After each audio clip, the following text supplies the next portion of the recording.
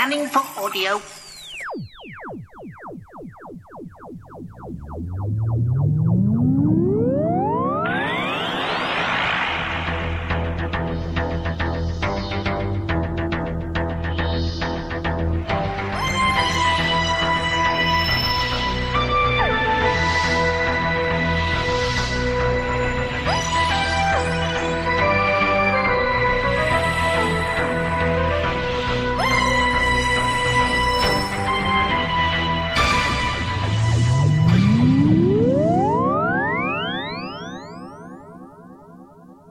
Yes, I thought I better talk about the pilot before I watched episode 2. You know, it makes sense. Now, you know as well as me that being a good old-fashioned Doctor Who fan is a stressful time. It really is. You see, we've invested far too much emotion into the series. On a personal level, it's akin to, say, a football team. If it behaves badly or does badly, then, well, we feel badly and it reflects on us and our emotions. Our families don't deserve this, by far. Now, if you've married into the we, or the beloved family are very understanding, then most of the time this is fine. But it's not always good. That level of anticipation that you get just before a new series is almost overwhelming. It's a wave of emotion, pressure that you've got absolutely no control over. You know for a fact that everyone at the BBC is working their socks off in order to try and produce something that's accessible to the masses, but that won't let you down. And deep down, you're frightened that the whole world is suddenly going to wake up and go, "This Doctor Who's not very good, is it?" The way they did back in the 80s. But you know what? That's just not going to happen, is it? These people sat down to make something great. And Doctor Who's back. It's been 18 months of, well, just niggling in the back of your head going, it's his last season, what's going on, and so on, and so on. We've got a brand new companion starting. And it's the beginning of a new series. Nardol's back for no reason. These are all thoughts you had beforehand. Yes, in order to boost some sort of frivolous tabloid advertising, they did a whole, the new companion, she's gay. Yeah, can I just play the Izzy card as well as Captain Jack? We've been there as fans, we know this. We don't actually care very much. Been there, done that. Bought the t-shirt. It's all fine. And so time comes round and we finally get the pilot. Yes, calling it the pilot is a bold move. Or perhaps not even a bold move at all, it's just a move. Because we all know it's a pilot. The show's been around for 53 years. We know that Mr. C's leaving and, the Wise Money would have an opening sequence where he regenerates. And then the whole series in flashback. That's perhaps the sort of thing we might have got under Matt Smith, but not now, not with Capaldi's third year. Yes, I know he says he's been in the role for 4 years, but he hasn't. He had a year off. And you know what? It just doesn't feel like long enough to be established as a doctor before somebody else is going to come along. And that's a conversation for a different podcast. So what do we actually get? Well, with a pilot, you've got to establish a few things. I mean, the sarcastic person in me could go, puddle monster. But you know what? Moffat has set about to systematically make everyday mundane things scary. And he has managed it. He's managed it on a massive level. Oh look, statues, they're now scary. Kids in gas masks, all sorts of things that are mundane and ordinary. The sonic glasses, anyone with glasses can pretend to be wearing sonic glasses. I know as an adult, as a fan, as the entitled white male that people are always banging on about, it doesn't appeal to us. But you know what? That's not our show. It's not our show. It's literally a kid's show for the kids, and this works brilliantly. So yeah, the sarcastic entitled white middle-aged man goes, "Ooh, scary puddles." But you know what? As a kid, you'd be like, yeah, puddles. You could play in the playground without anything with you. And that's why the TARDIS key is a Yale key. Because any bunch of keys could have a TARDIS key. These things are important. But with a pilot, you've got a ticky box list, haven't you? I've got to reintroduce or introduce a new companion. I've got to introduce the setup, because it's been a year and a half, and when you're a kid, a year and a half is a hell of a long time. I mean, let's face it, this could be the first series that my daughter actually gets to see. It's not going to be, but that's another story for another time. And that would be fine. A year is a hell of a long time for a kid.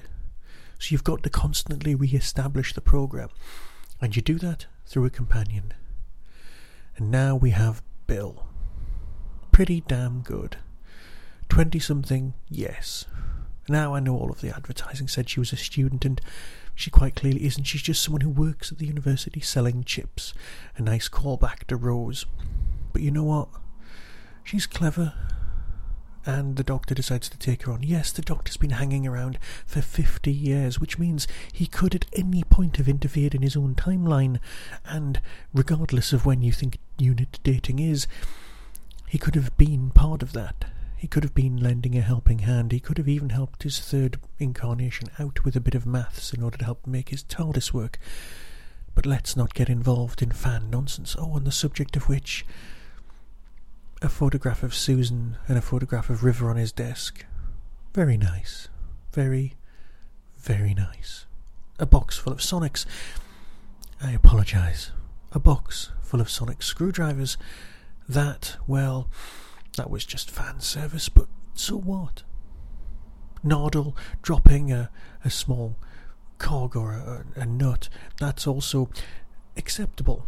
Yes, he's mostly robot, which makes him needing the toilet in the Christmas special a bit questionable, but let's just consider he was having an oil change of some sort. Yes, the vault gets to be this season's, well, let's call it Bad Wolf. Let's not use the word MacGuffin. And yes, the whole thing about a crush going across the universe and how she ends up in that puddle is beyond me. And the use of the Dalek, well, you can make your own mind up about. I'm not overly concerned. As an introduction, it's fine. It's not the 11th hour, but it can't be. Nothing can be the 11th hour except the 11th hour. When you get something that right, you just have to aim for it. So welcome back, Doctor Who. We've missed you. We truly have. After the end credits, you'll hear an excerpt from the Channel 4 series Gogglebox, where they were watching the series. Proof that Doctor Who has to be scary enough for the adults and intelligent enough for the kids. So until next time, be seeing you. That was the Doctor Who Tin Dog Podcast, available on iTunes, YouTube, Twitter, RSS, Vimeo, and across the internet. Doctor Who and its associated properties are all copyright and trademark of the BBC. No infringement is intended. Why not become a supporter by visiting patreon.com/tindog. Contact the show on tin-dog@hotmail.co.uk. The Tin Dog Podcast is a founder member of the Doctor Who Podcast Alliance.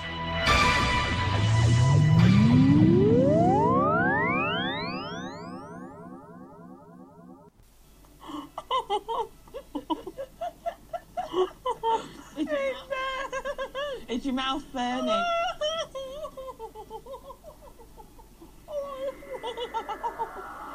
On Saturday, a BBC favourite was back. I like this.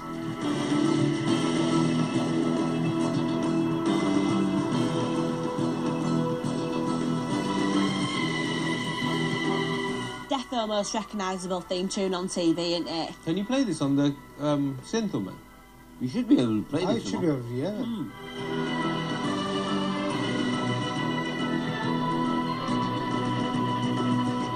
All those Who fans are going to be busting a nut right now, aren't they? This is something I used to watch when I was a little boy. Yeah.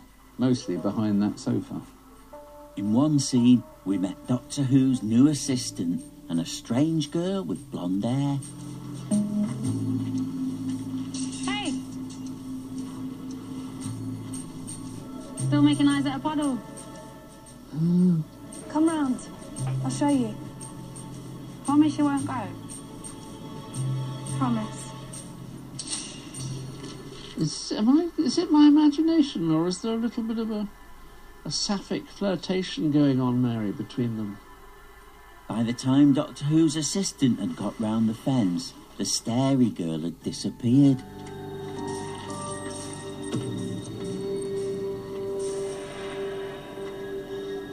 Where's she gone?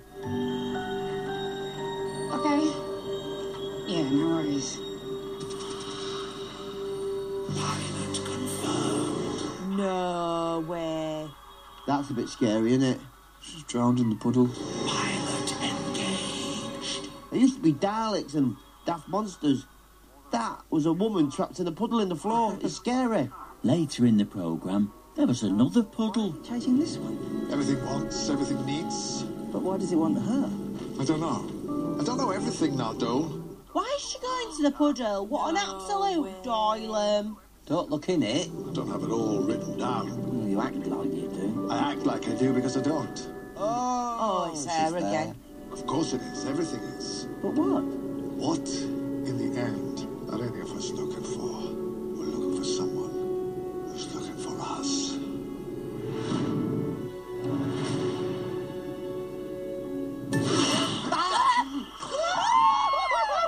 Oh, you stupid, silly crap!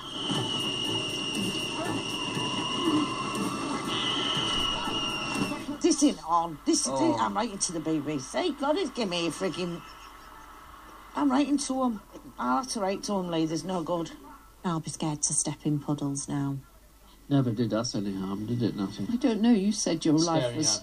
Your brother said you ruined his life. But I made him watch Quatermass in the Pit at the age of 9 or something. He said you actually ruined his childhood. Yeah. He was so frightened.